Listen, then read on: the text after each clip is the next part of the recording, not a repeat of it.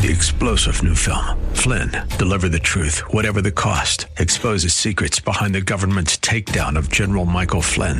Flynn knew what the intel world had been up to. He ordered the first audit of the use of contractors. This set off alarm bells. He told the truth. He was the most dangerous person for Donald Trump to hire. They had to get rid of Flynn. Flynn, Deliver the Truth, Whatever the Cost. Available now. Watch it today. Go to salemnow.com. salemnow.com. Good afternoon and welcome into Woods and Water, South Carolina.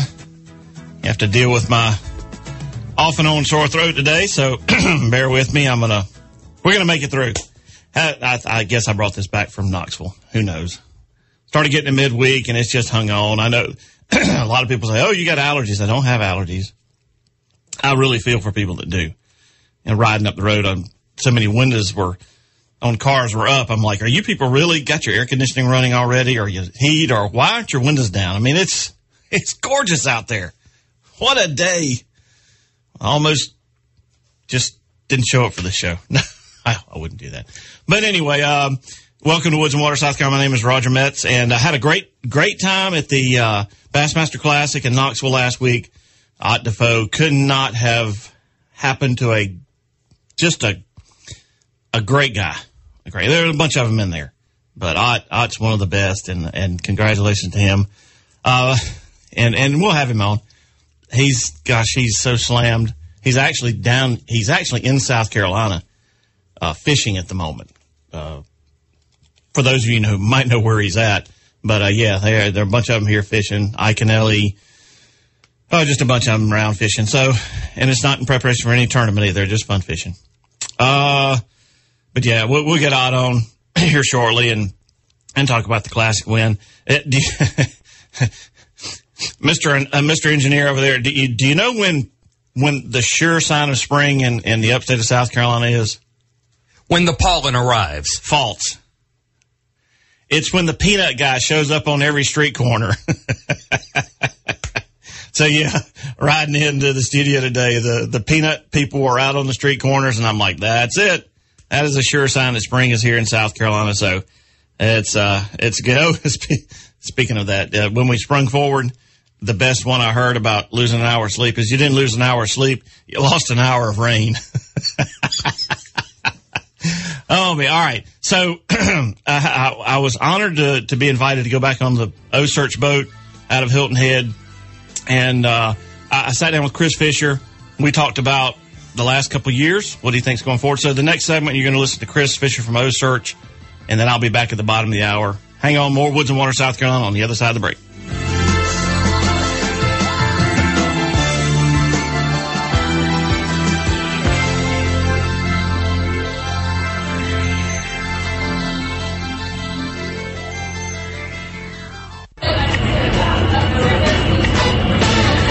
Well, it's been a couple years since I've been on board the O-Search. Lucky enough to get Chris Fisher again this time around. Brett's somewhere out there on a boat, so he's absent without leave today. But I got Chris. Chris, thanks for sitting down with me. Happy to be here.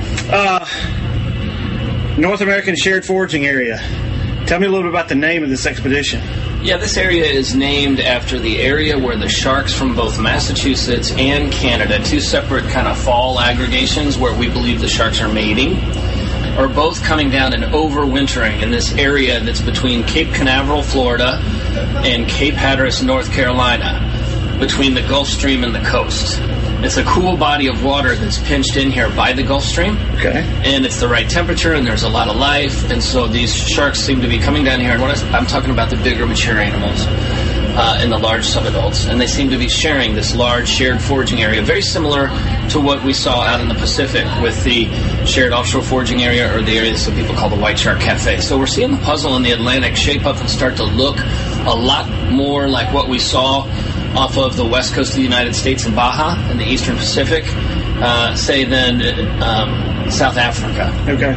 It's much different than South Africa. There was one shark that y'all tagged right here off the coast of Hilton Head Island that kind of opened up the whole door to this the Canadian part of the puzzle. Yeah, that's why we're down here, because we're seeing these sharks from different fall aggregations gather down here, and we're trying to solve the puzzle of the white shark in the whole North Atlantic, where they're mating, where they're giving birth, how they migrate, and so forth.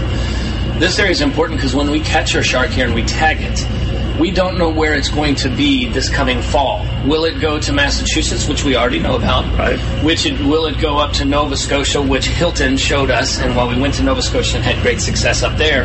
Or will it show us someplace that we do not even know to look yet? Right? Will it go to a different location in the fall or early winter?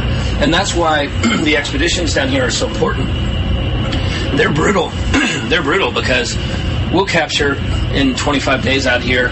We're thrilled we've gotten 2. We were hoping for just 1. Okay. But because the data sets of the sharks from here in the past have shown us these new areas, they're some of the most important data sets we've got.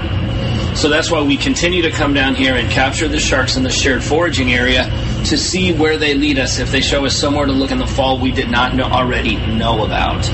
And that makes it just very important. When you look at the data set that came from Hilton or Lydia that we captured at the mouth of the St. Johns River in front of Jacksonville back in 2013, neither of those sharks ever went to Cape Cod. We knew there was white sharks in Cape Cod. We tagged white sharks in Cape Cod, and they came down here. That's why we moved the ship down here back in 12 and 13. And then, lo and behold, we catch these sharks down here. They don't go to Cape Cod. They went to Canada. Opened up that whole part of the puzzle for us. And so we're going to continue to do that and invest in these expeditions here until we feel like we got a solid handle on what's going on with the North Atlantic white sharks life history puzzle. Sea life is incredible to begin with. White sharks, what are some of the... I was down watching some of the researchers do samples. They had done all their boxes and all things, and they were just taking little samples of this and that. But what are some of the ongoing research projects that they're actively involved in right now? So on an expedition like this, I think there's about 30 researchers from about 25 different research institutions. And what that allows us to do is to maximize the amount of learning from every animal we touch, right? Therefore, you can solve the puzzle touching the fewest amount of animals. Okay. And in traditional science, each one of those scientists would have been competing against each other, trying to catch their one shark and do their one thing. In this particular case, because we're doing 15 things on every shark, you can get the same amount of data capturing 1/15 of the sharks, which is definitely shark first and ocean first. Okay. The ongoing research is a broad spectrum. I mean, everyone's really familiar with the tracking, right? Right. That's what they see. But beyond that, we have multiple projects being done on the blood work, whether it's a reproductive person that's studying the hormones in the blood of the females to try to determine markers to determine whether or not they're pregnant. We're doing stress assessments on the blood. How much stress is the animal under as it goes through the process? We're doing the general health assessment for the animal from the blood. And then you move into things like bacteria, where we're leveraging bacteria for new drug discovery for humans to try to fight things like staph and MRSA, because we believe the bacteria on the sharks has already demonstrated that it's kind of part of their immune system. It's that first thing that starts attacking infection when they have wounds, and they heal rapidly.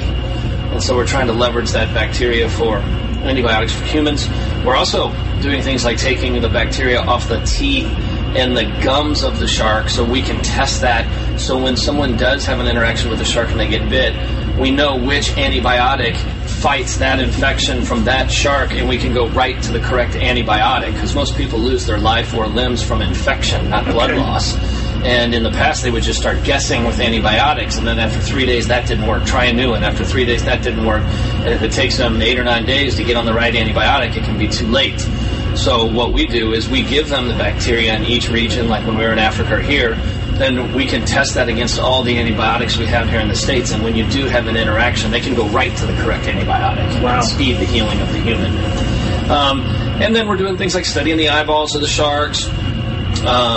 We get all the morphometrics and measurements from the sharks. We take muscle tissue from the sharks so we can understand their diet. And basically, you solve the life history puzzle of the sharks because you're trying to make sure that our kids have fish to eat. This is the biggest misunderstanding about OCEARCH. It's not a shark program. It's a fish sandwich program. It's about making sure that our grandkids can eat fish sandwiches. Yeah. It's just the path to abundance goes through the shark, like the wolf in Yellowstone, or the apex predator, top of the food chain, prevents that second-tier predator from exploding in numbers and then wiping out everything underneath. I don't think people really get the fact that when you lose the sharks in the open ocean, squid explode like locusts. Every night when they migrate to the surface of the ocean, they eat all the baby tuna, all the baby redfish, all the baby billfish, all the fry that we need to grow up for us to consume.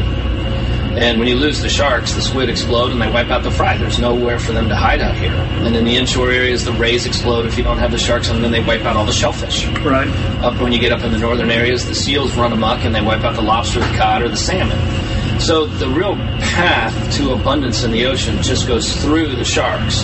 And the science community was complaining to us back around 2005, 6, and 7 that we're down to 9% of our large sharks because of shark fin soup. And I said, well, just manage them back. Like, we were helping scientists study billfish and other things at the time. And they said they're so big, no one's ever been able to capture them. We don't know where they mate, where they give birth, and these various life history questions. And I was like, but you just said no big sharks, no fish sandwiches. And you're telling me we don't have that data set? Well, I guess we better do that. And that's really when OCEARCH began. It was just a need to solve a puzzle that was fundamentally important for our grandkids to be able to eat fish sandwiches. You said that same thing 2 years ago, that this is not about shark research. It is about having sustainable populations of fish so our kids, grandkids can go fishing. Yeah, and our biggest challenge in making sure that our kids see an ocean we're proud to leave behind is data deficit. We don't have the data to manage.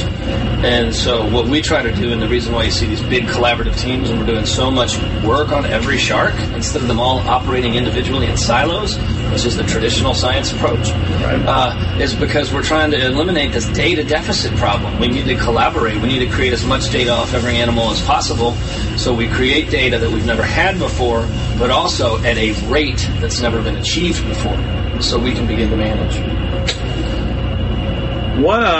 The relationship with Jacksonville University. Talk just a moment about that, because there's 7 or 8 young ladies down there who are either undergrads or grads. One boy. What's that relationship with OCEARCH like?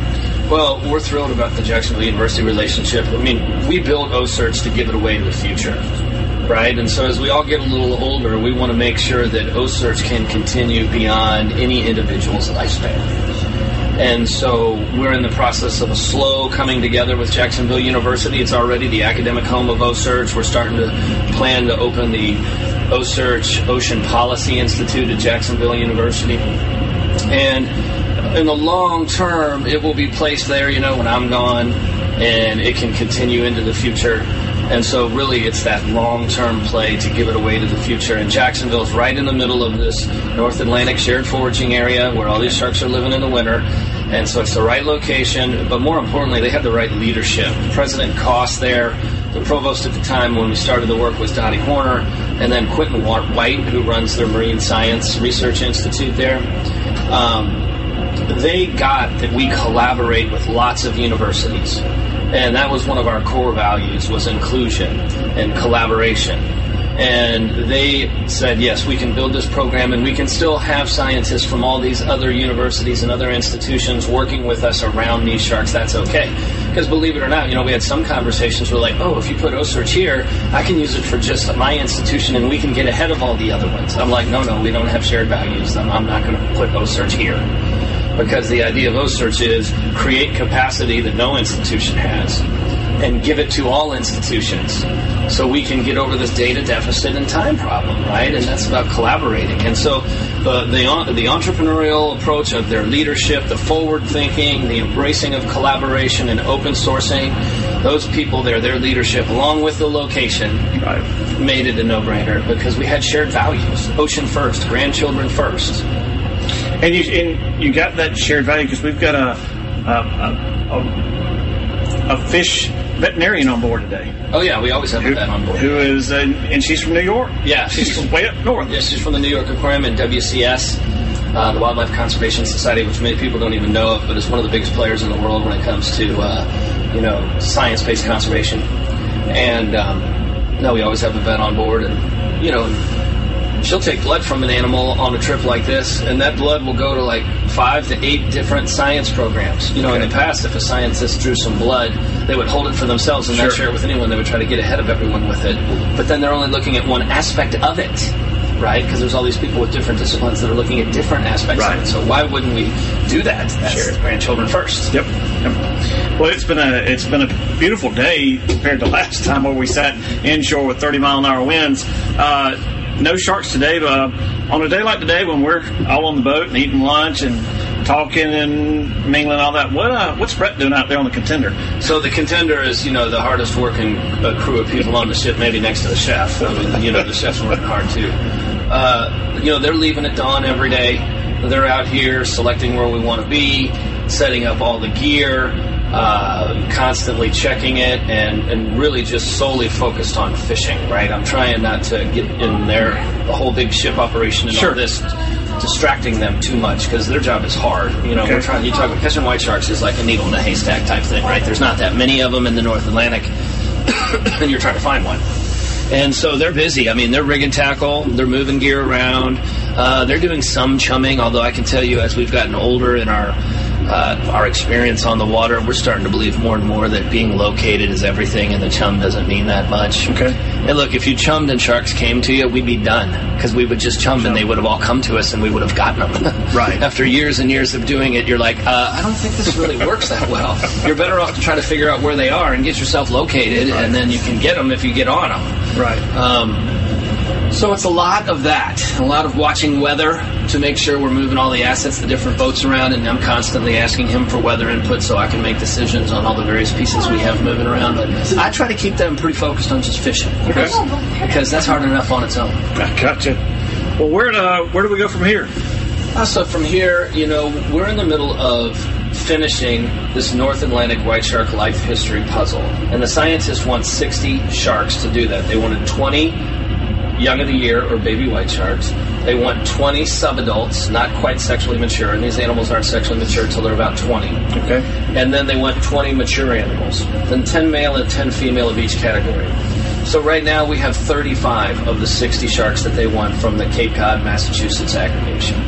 And so I promised the scientists I would not move the ship out of the region until we get them their 60 sharks, because I want to finish. I'm tired of these research projects that are always starting or they're in the middle, and they take years and years and years and years. No, we're going to get the sample size they need so they can publish, and then we'll see what needs to be done with the data, if anything at all. Because we're having a nice white shark recovery on the East Coast right now. I mean, under the current level of pressure, it seems to me we're winning. Okay. I mean, that's just an anecdotal observation.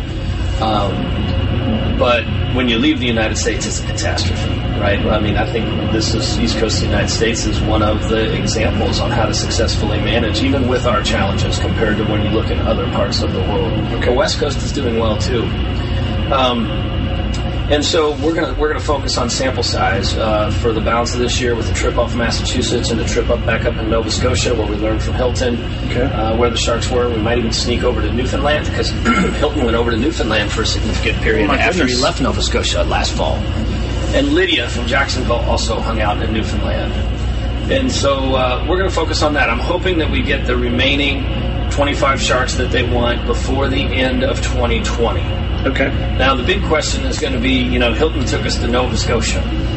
If those Nova Scotian sharks are not mixing with the Massachusetts sharks, then you actually have two separate puzzles.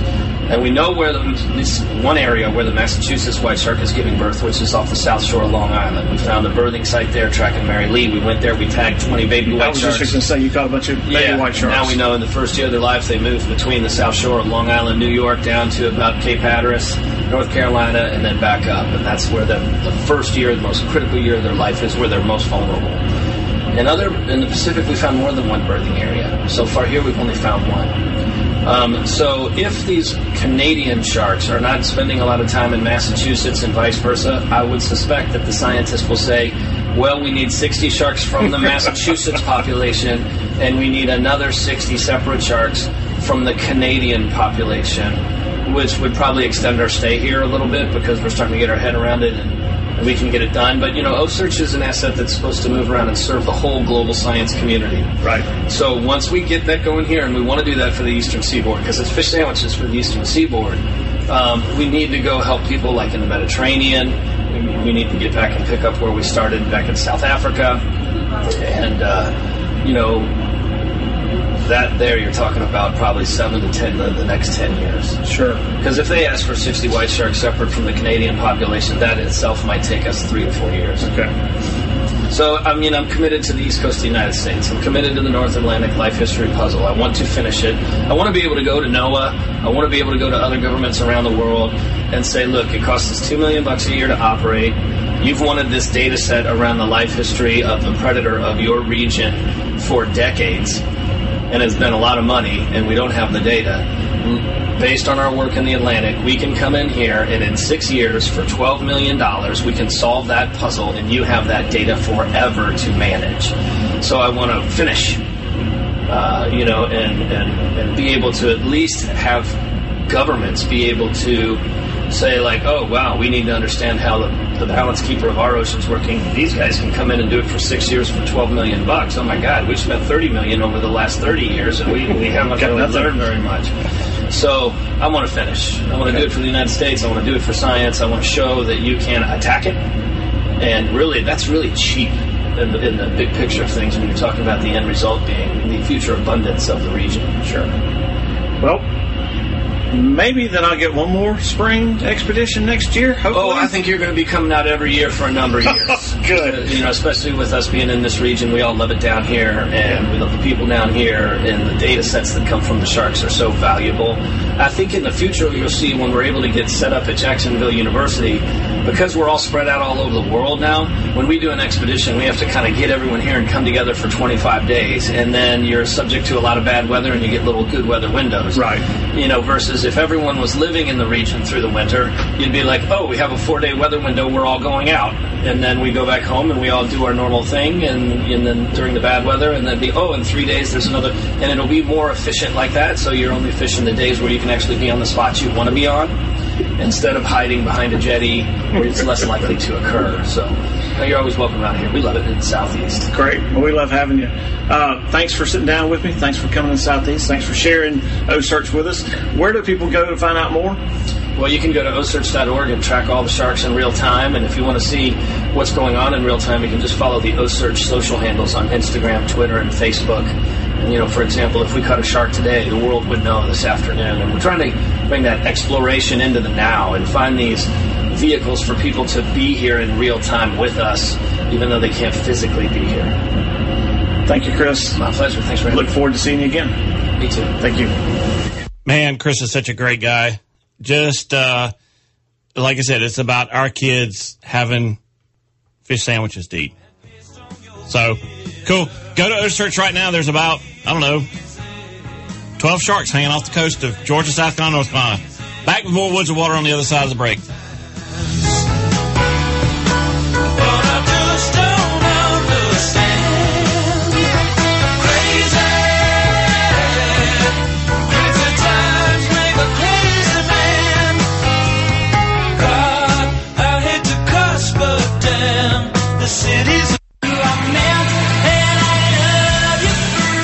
Welcome back to Woods and Water, South Carolina.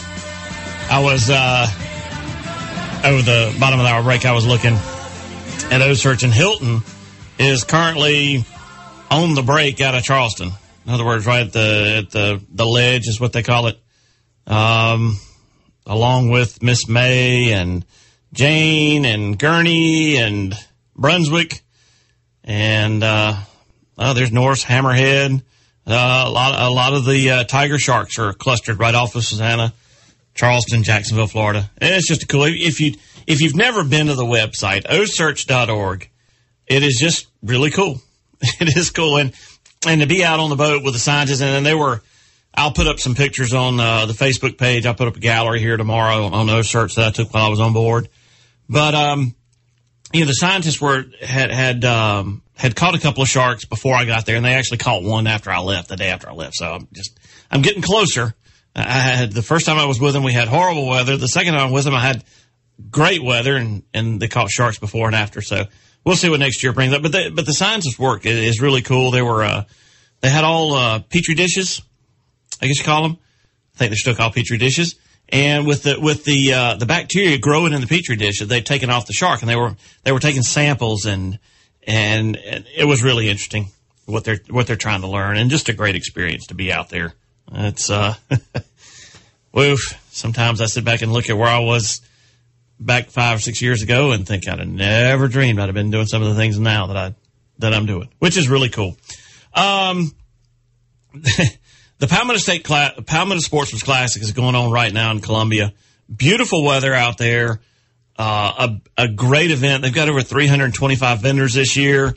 They got Nature Nick's Animal Adventures in one of the ag buildings. Of course, they've got just all sorts of things. The kids' fishing pond, the catch and release fishing pond. To hear a kid squeal when they catch a fish, and I mean, a lot of these are really small kids, like they can just barely see over the edge of the pond they've got there constructed at the state fairgrounds. It's cool. There, the South Carolina Youth Bass Fishing, I guess they've weighed in already today. Don't have any updates on that yet. The hog trough is there, and then just if you've got a deer that you want scored, they've got antler scoring going on this weekend down there. I've got some seminars and events for you to take part of. Let's see. I guess we'd have to scroll through to Sunday. Turkey Call with Ron Waters. Cast Netting for Beginners with Mike McDonald. Kerr Chainsaw Carving. I stopped by their booth and some of the bears and things they had. That's one of the pictures on the Facebook page right now. I got a gallery up on the Palmetto Sportsman Classic from yesterday, and they were there. That was for coyote trapping. South Carolina Trappers Association is going to be going on. That's in the Moore building. In the Nut Arena, the hog trough is there. Nature Nick's Animal Adventures is there too. And then Free for Kids, you got the kids, the fishing booth, which is, they fish for prizes, which is pretty cool. The Take One, Make One Heritage Trailer is there next to the Ellison building. The kids' fishing pond is there at the Ellison building too. The QDMA scavenger hunt is going on in the Goodman building, which was fun. I was standing there talking to Rick Counts, and a kid came over and he found everything, and he was like, "Where's my prize?" It's good to see these kids involved like that. The DNR boating simulators there. The Marine Touch Tank, which is a pretty cool thing, is there for the kids and adults too, I guess. And then they have a BB gun range also. So that's all still going on tomorrow. They're open today, if you're in the area, till 7 tonight. And then from 11 a.m. to 6 p.m. tomorrow, the State Fairgrounds. Beautiful weather. I believe tickets are like $10. So, hey, and they have smoked turkey wings and funnel cakes. And Hickory Hills is there with all sorts of sausages and samples. And their Traeger grills was outside. And they had barbecue and chicken and just little samples. So you could really, if you play it right, it's like, okay, I walked from the parking lot and I walked every aisle, Neil Paul and I, every aisle through every building, and it was like 1.4 miles. So if you played it right, you probably could get a whole meal of samples during the 1.4 miles. And the nice thing about it is you'd get it and then walk it off, so it wouldn't like penalize you. That's what I was getting ready to say. You get the best of both worlds. Great food, and you get to walk it off. And it's all level. That's the nice thing, too. It is concrete, so wear some comfortable shoes. But, yeah, it's a great time down there. And it's a 35th one. Really cool one. Okay, springtime. All the trees are flowering and all that. Well, let's call this one the Curse of the Bradford Pear. This was an article in Greenville Online by Durant Ashmore. And my dad actually is the first one that brought my attention to this because he's got some what looked like Bradford pears coming up in the field next to his house, and he was talking about the thorns on it. And so, sure enough, you started seeing all these articles. But let me just go through this with you and talk about Bradford pears a minute. All those white blooming trees you see everywhere, do you think they're pretty? If you knew what they actually represent, you would choke on your morning coffee and gag on your scrambled eggs. All those white blooming trees you see now are an environmental disaster happening right before your very eyes. And he's talking about Bradford pears, which were brought in. Well, he goes on. If it's blooming white right now, it's a curse. Now, I was looking coming in, and most of them already leafed out. So this was a week or so ago. He said this dictum especially applies to that charming Bradford pear your dim-witted landscaper planted in the middle of your front yard. And if you got Bradford pears, you know exactly what he's talking about because they're weak. ice storms, split Bradford pears. My brother's been growing firewood in his front yard for the past 20 years at his house because every time there's a windstorm or a ice storm or snow, he has Bradford pear firewood that he's grown in his front yard. It was introduced as an ornamental in 1964 by the U.S. Department of Agriculture. It was known then that this tree possessed the weakest branch structure in nature. Also, here's the key. The tree was assumed to be sterile. They seldom last more than 20 years before they bust apart at the seams, and that's part of the good news. In an attempt to extend the lifespan of this despicable tree, other varieties such as Cleveland Select, etc. were introduced. These trees will live for about 25 years. That's little consolation for the resulting disasters that happened when these other pear varieties were introduced. And here's the rub right here. After 25 years, the ill effects of the steep V-crotch branch structure, which all pears possess, take their inevitable course, and now you have, firewood. But they've come to find out that these trees are not sterile. Now, no two Bradford pears will ever produce among themselves because they don't, they can't. But they do cross-pollinate with every other pear tree out there, including the Cleveland Select that were meant to be the salvation of flowering pears everywhere.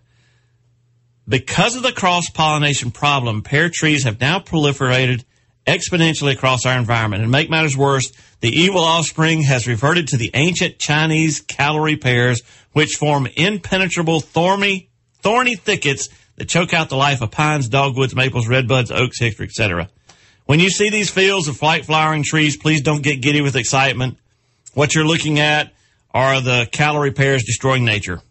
They have 4-inch thorns. They can't be mowed down. These thorns will shred a John Deere tractor tire. They can only be removed by steel track dozers, decreasing the value of ag or forest land to the tune of $3,000 per acre. Now, I disagree. You can get rid of them without a bulldozer. But I guess in bulk, if you're trying to get rid of them, it is. Also, make no mistake, this solitary Bradford pear growing in your yard is what caused this problem. Your one tree has spawned hundreds of evil progeny. If you don't believe that, just take a little ride and notice all the white flowering trees blooming these days. The closer they are to ornamental Bradford pears, the thicker they are. If you want to save the world, here you go. Cut down your Bradford pear trees. And he says, I cannot be more serious about this. For those of you who are regular readers, you have read this before. For the first time readers, welcome to the club. This is my annual bashing of the Bradfords column. I appreciate all the support I have had this campaign from readers who have sent me pictures of cut down Bradford pears and ground up pear stumps. It does my heart good to know the message is getting out.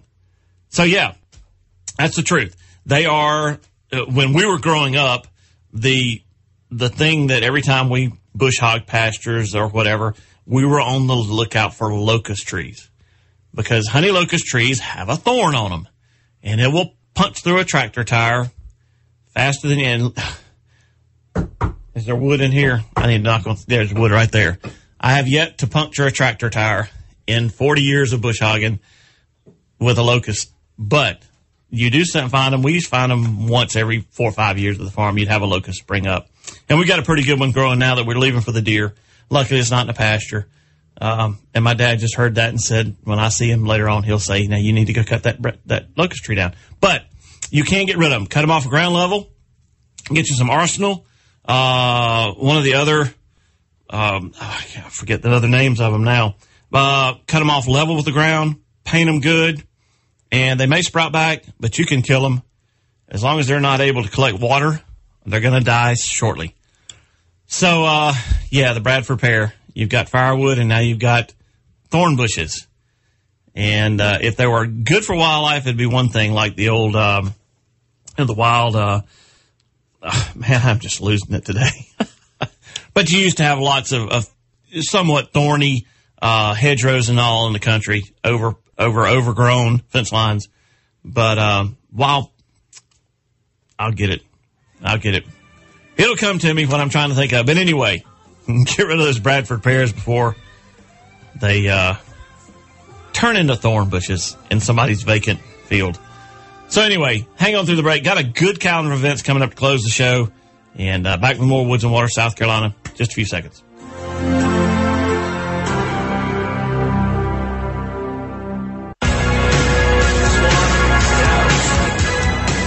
Welcome back to Woods and Water, South Carolina. Final segment for the day, and a calendar of events. One of the things about being out of town and having to do live shows and all is sometimes I miss out on some of the good things that are going on back here. And one of these is a perfect example: the Wild Game Supper in Sandy Run at Beloua United Methodist Church. So if you've got anybody around the Columbia area, if you're listening down that way, it starts at 4:30. So in about 45 minutes or so, they're going to start the event. Supper's at 6. Tickets are available there at the church. They got kids' activities, live music, and all the wild game you've ever wanted to try. And they're going to have some hunting and fishing reps on site to display their products. This year's speaker, Michael McLean. Leadership begins with service. Michael learned early in his career that in order to succeed, one had to enlist help and support of others. This can only be done when the leader can communicate the vision of what needs to be done and inspire others to join in the journey of making that vision a reality. So, again, that's the 5th annual Wild Game Supper, Beloua United Methodist Church in Sandy Run, South Carolina. You got any friends down that way, let them know. Next weekend, well, actually, Thursday, Friday, Saturday, and Sunday of this week and next weekend, is it's the Charleston Paddle Sports. Let me get the right thing here. All that. Yeah, it's the Charleston Paddle Sports Expo down there at James Island County Park. Thursday, there's some events going on, check in and stuff like that. Friday, coffee check-in registration meeting area. Meet the coaches and plan the day. They got learning venues spread around. Then you come back to the park. Dinner at Smoky Oak Tap Room. Saturday, more of the same, and Sunday too. But goodness, just a great day. Paddling gear, what to bring your canoes, paddles, that sort of thing. And of course, clothes, sunscreen, that sort of thing. Registration, you can get more information at Charleston Paddle Sports Expo. And that's happening in Charleston for all you kayakers and all that along the coast. March the 30th, Forest Fest 2019. This is happening at Issaquena Lake Road in Central South Carolina, hosted by Clemson Experimental Forest. It is, join us for the 4th annual celebration of the Clemson Experimental Forest. Forest Fest is a free event full of family-friendly activities, games, and adventures. Come learn about the trails, meet some wildlife, paddle on Lake Issaquena, and more. Issaquena or Isaquena? I grew up on Isaquena Drive. I have always heard it pronounced Issaquena. Yeah, see? That's what I've heard. I always said Isaquena. So anyway, you can get down there and ask them what they prefer. Enjoy live music at the boat landing. Come anytime between 10 a.m. and 2 p.m. Stay as long as you'd like. Picnics welcome. Note, Issaquena Lake Road will be one way during the event. Enter off Old 6 Mile Road behind Ma's Grocery near D.W. Daniel High School. Maps will be provided. So anyway, cool, free, family, entertainment, and outdoors, no less, at the Clemson Experimental Forest, March the 30th, which I believe is next Saturday. Is that right? Next Saturday? I'll tell you. Yep, next Saturday. I got it. Okay. You don't hear much about this anymore, and this is one that's, I don't know exactly registration or whatever, but Eddie Eagle. Do you remember Eddie Eagle, which is the National Rifle Association firearm safety? I mean, Eddie Eagle was a great firearm safety program, 80s, 90s, and I hadn't heard anything much about it. Not in a long time. Yeah. There actually, there is an Eddie Eagle firearm safety class next Saturday, March the 30th, at the Clifton Church of God in Spartanburg, South Carolina. It is a ticketed event because it tickets by Eventbrite. This free firearm safety class, so maybe it's free, you just have to register. This free firearm safety class is for pre-K to 4th grade, but we are not sticklers on age. There will be no firearms on hand. Pizza will be served. If you want your little ones to know what to do if they see a firearm, this class will help. Please let us know if you are going to attend and how many of y'all will be bringing. We will have some real fun stuff planned. Parents, to help us maintain order, we ask that an adult attend the class with each group of children that participates. Also, we will have some important information to parents after pizza. So Eddie Eagle, which is pretty cool. I believe is it Illinois? Some state just approved Hunter Ed in school. And I can't remember, I think it was anyway, it's a growing movement. Missouri, I think it's back in the classroom in Missouri, and it's been proposed. So Ed Eagle, I remember Ed Eagle was an award-winning program of gun safety. So, up to fourth grade, and in that age group, you want them to know what it is, take the mystery out of it, but you want them to understand it's a dangerous thing. And if they see one, especially while they're playing or something like that, that's when they need to go get an adult. That's it in a nutshell. Don't touch it. Don't pick it up. Just go get an adult. But that's pretty cool. April the 1st, Spring Break Water and Wildlife Camp. This is hosted by Spartanburg County 4-H. It's going to take place out on 612 Chesney Highway. And this is also ticketed. Campers will deepen their understanding of how nature works while exploring the Lake Lyman, which is part of the Tiger River watershed. Yes. There will be tons of games, challenges, and outdoor fun. We'll be exploring the habitats of native wildlife, learning about conservation areas, and taking a closer look at soil, water, plants, and animal populations. We will start each morning in Lyman Lodge and then split up into our eco groups based on age. Each group will rotate through the day's activities and rejoin as a whole group for lunch and games. Some of the activities we have planned include fishing, canoeing, dissecting owl pellets, okay, making your own jellyfish bait, interesting, and I'm not even going to see that, sunlight exposure photography, Cenotype, and much more.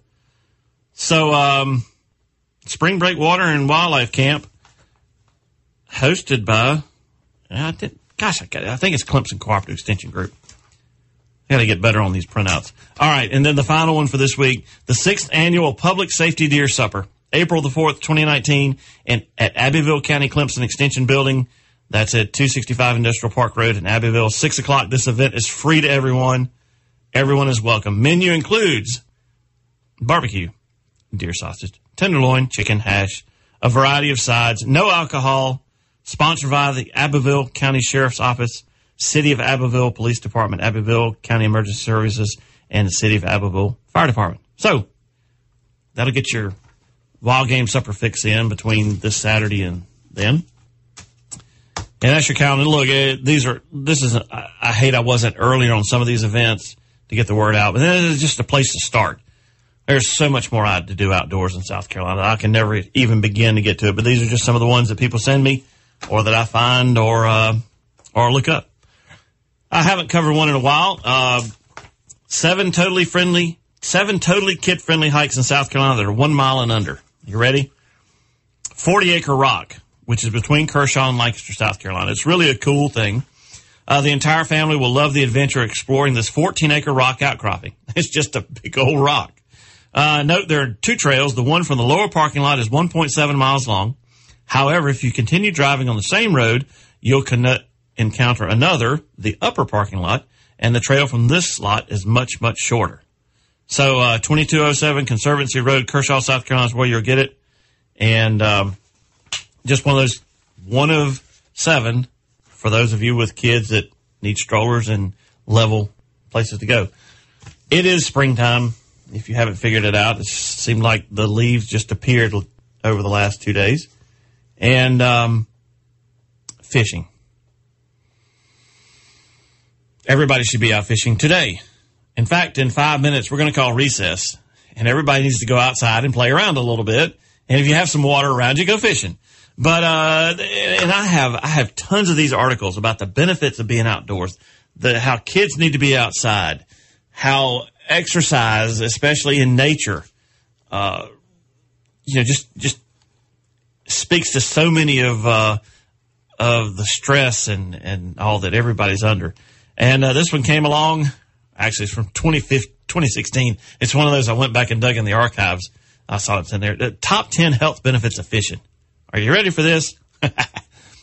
Give a man a fish and he'll lie all day.